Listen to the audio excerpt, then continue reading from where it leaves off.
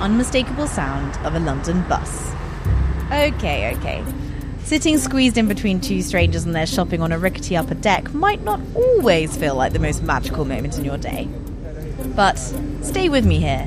There can be an odd sort of romance to the idea of these somewhat old-school modes of transport roaming our streets, carrying thousands of us from A to B each day. Whether it's that famous scene in The Graduate where Ben and Elaine run out of the wedding she's just abandoned, flag down a bus and ride into a new life together. Or the cultural obsession with London's iconic red double-deckers. Just like the one our protagonists Alice and Elliot met on almost 10 years ago.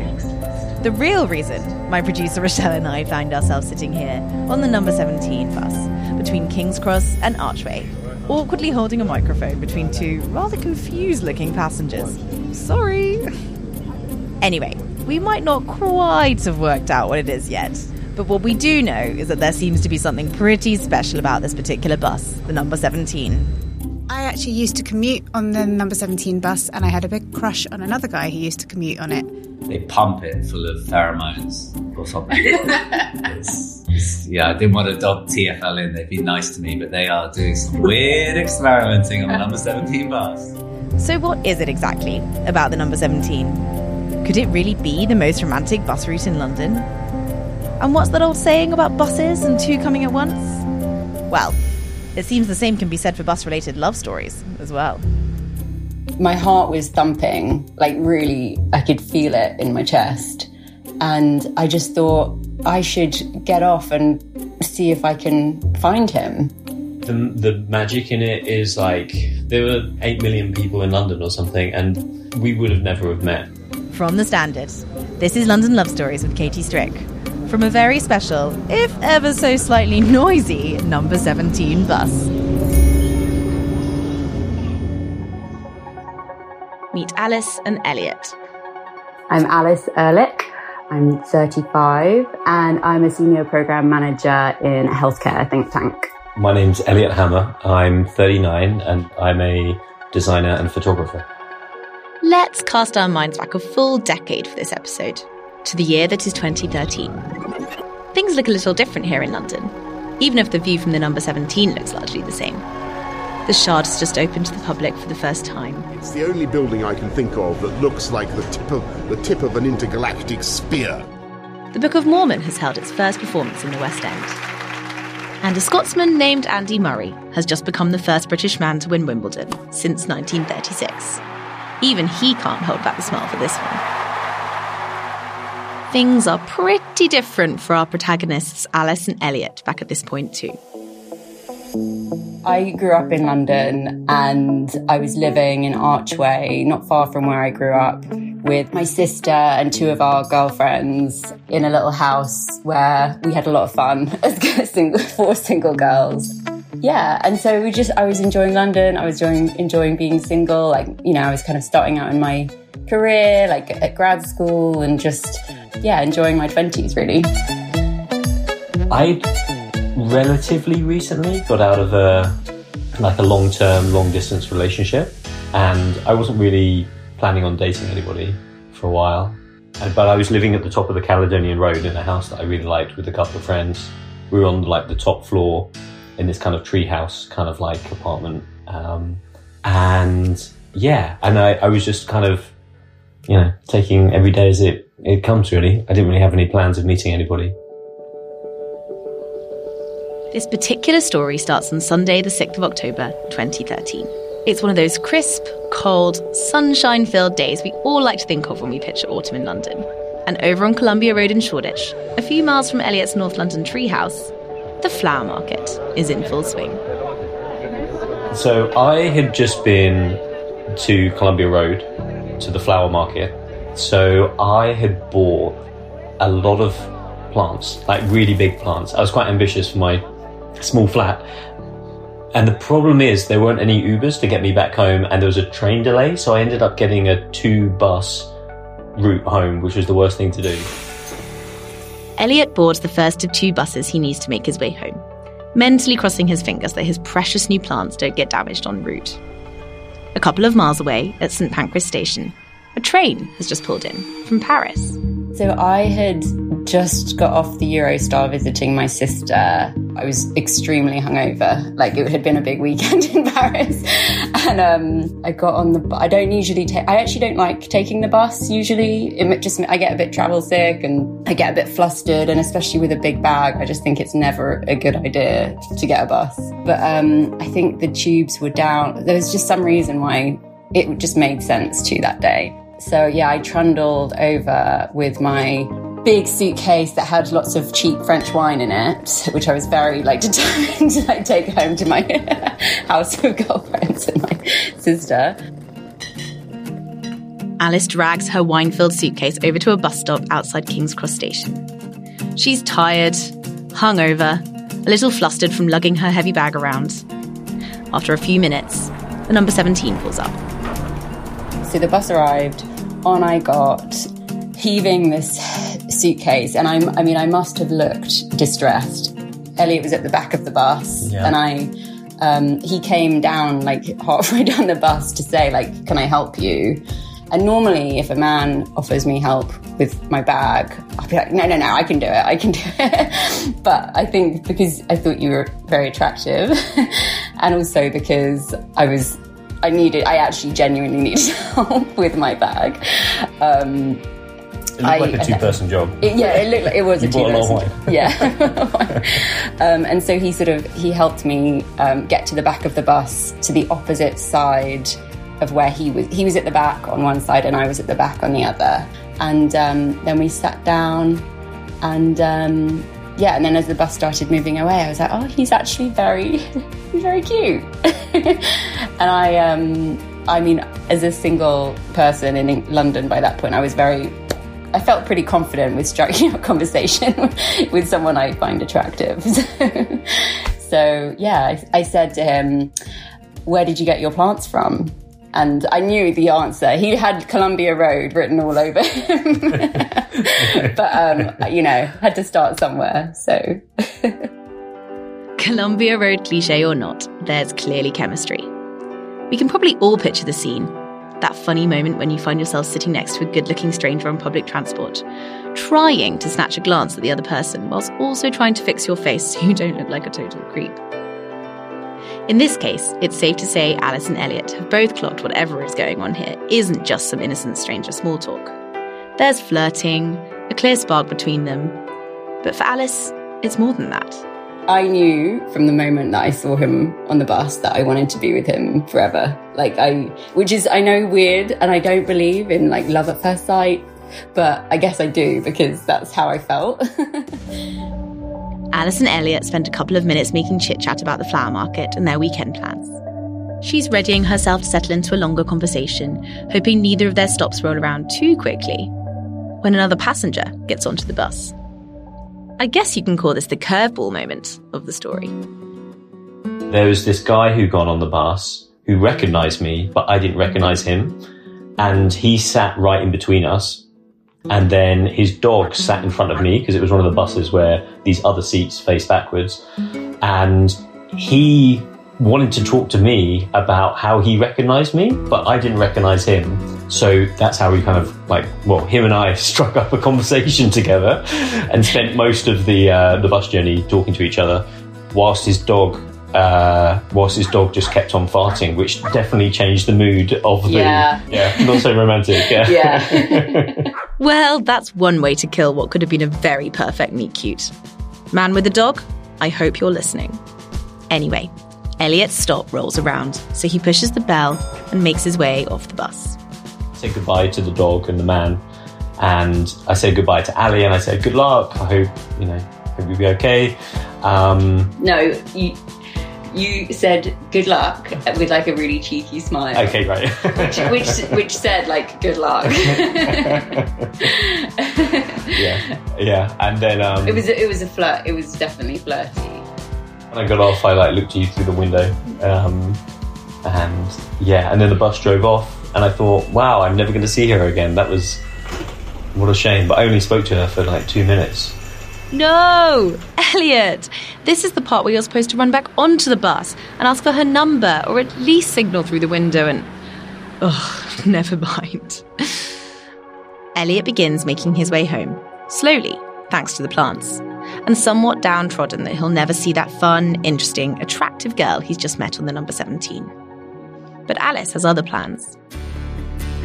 So he got off, and my heart was thumping, like really, I could feel it in my chest. And I just thought I should get off and see if I can find him. So I thought, what's the worst that happens? I should just do it. And I mean, I've been turned down enough times to know that it's not the end of the world. It's just a bit embarrassing.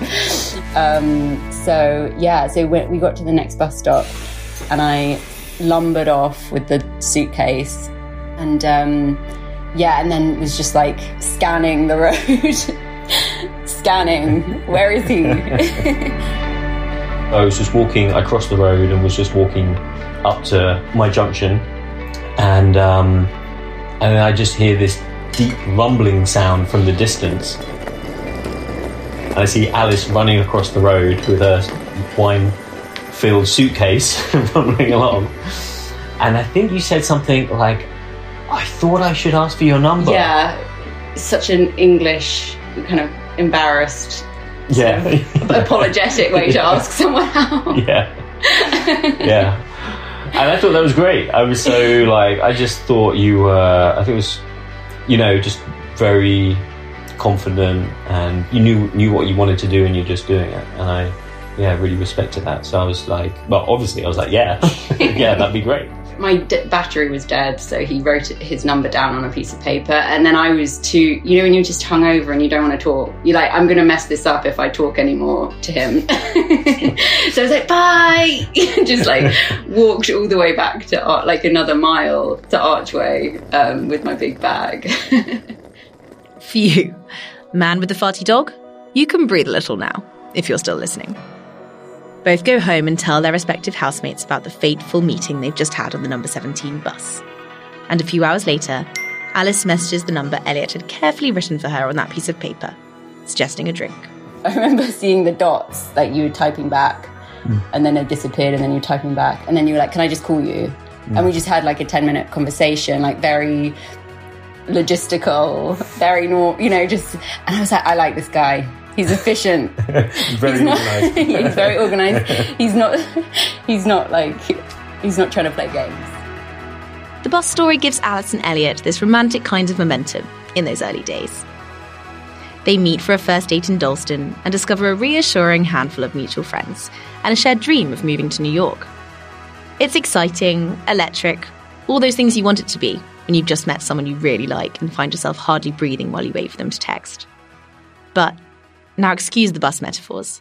They quickly start to encounter the odd, probably rather relatable, bump in the road. I was very bad at getting back to Ali in a regular kind of way. And as I said, I got out of a long-term, long-distance relationship. I was kind of a little sort of distracted by everyday life and didn't really know, what to do. Emotionally unavailable is the term that comes to mind. Yeah, I think that makes sense. Yeah. And so begins a classic communication bump that quite a few couples listening to this might recognise. They date for 6 months, not seeing anyone else, but skipping neatly around any kind of conversation that might conclude they were of course what it felt like they'd been for a while now, most of the time. Girlfriend and boyfriend. After half a year of some textbook emotional unavailability from Elliot's side, Alice cracks. And I got kind of sick of it. I was like, I can't do this anymore. And we kind of broke up, essentially.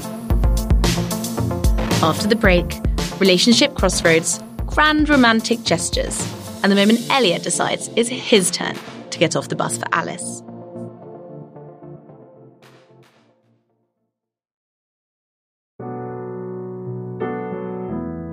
It's February 2014, and Alice has reached breaking point. She knows she wants a relationship with this man. She always had this gut feeling about him. But she can't hold on forever if he's not ready. They talk it out and decide to go their separate ways, to Alice's sadness. 48 long hours later, Elliot finds himself lying awake in his treehouse on the Caledonian Road.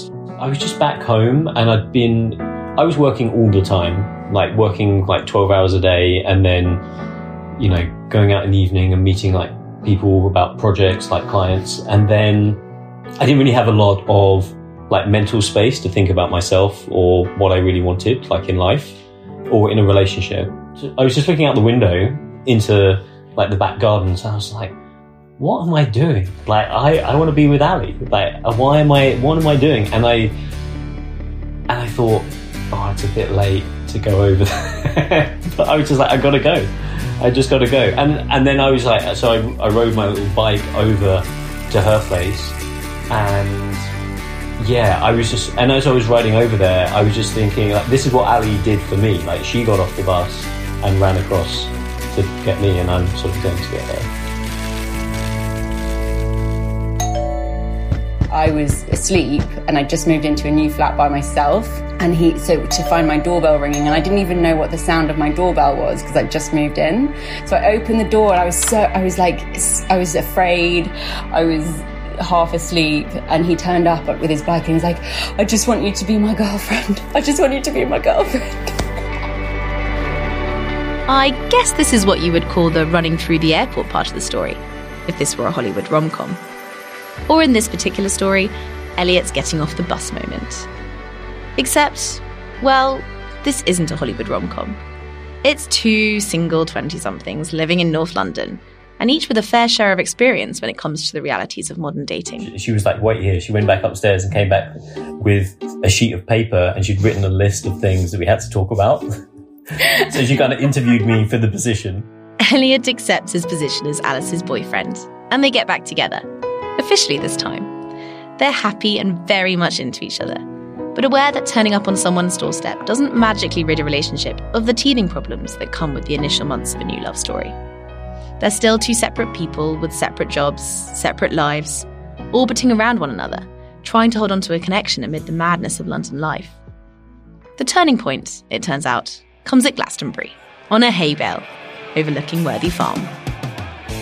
A friend like really needed some help. Like he ran like a food truck thing and really needed some help. And I very last minute said to Ali, do you want to come too? And she didn't know at all what she was getting into. So we were just kind of helping him, you know, work on this food truck basically, which was not fun at all. It was a very little Glastonbury, much more working on a food truck. We had like a big night, a very, very big night. We had one night off. Yeah. At Glastonbury. And we fell in love that night. Yeah, completely. Yeah, that was the night. Fell in love at Glastonbury. Yeah, I remember sitting on this huge like mountain of hay bales and just having this really like deep, big conversation with you. Being kind of like really warm inside, but really cold on the outside because it was this weird kind of summertime, but it was like 3 a.m. or something, maybe 4. And yeah, we just had this really big chat again. And I feel like that's kind of where I kind of really reorientated my life to be focused around Ali and not just a complete crazy knot of a mess. Finding a way back to each other amongst the messiness. That's what Alice and Elliot credit for getting through the roller coaster that can be the honeymoon period. It took them a while to get there, as many couples can probably attest to. But Alice says something in her always knew it would work out, even on day one, when she first saw him on the number 17. Alice and Elliot move in together in the summer of 2015, almost 2 years after their chance encounter with the suitcase and the plants. Their lives align much easier under one roof when it comes to it. In fact, they quickly start discussing that dream they both share, of moving to New York. It was kind of always in the background, like this plan that we had both this dream that we both had, and as we became more serious, the plan became more tangible. And I am half American, like I have US citizenship, so it was always something that I could do very easily. And we started to talk about it, and obviously, like we could have just got married and got the green card. But Elliot was running his business, so we were kind of looking at ways for him to get like the visa without having to get married. But I say that now, it sounds really bad, but like I think we were still like very independent. We kind of wanted independence from each other in a way, or like that was like the first choice. But we didn't want to just get married for a visa. Exactly. You know, we wanted to get married because we wanted to really be married. Yeah.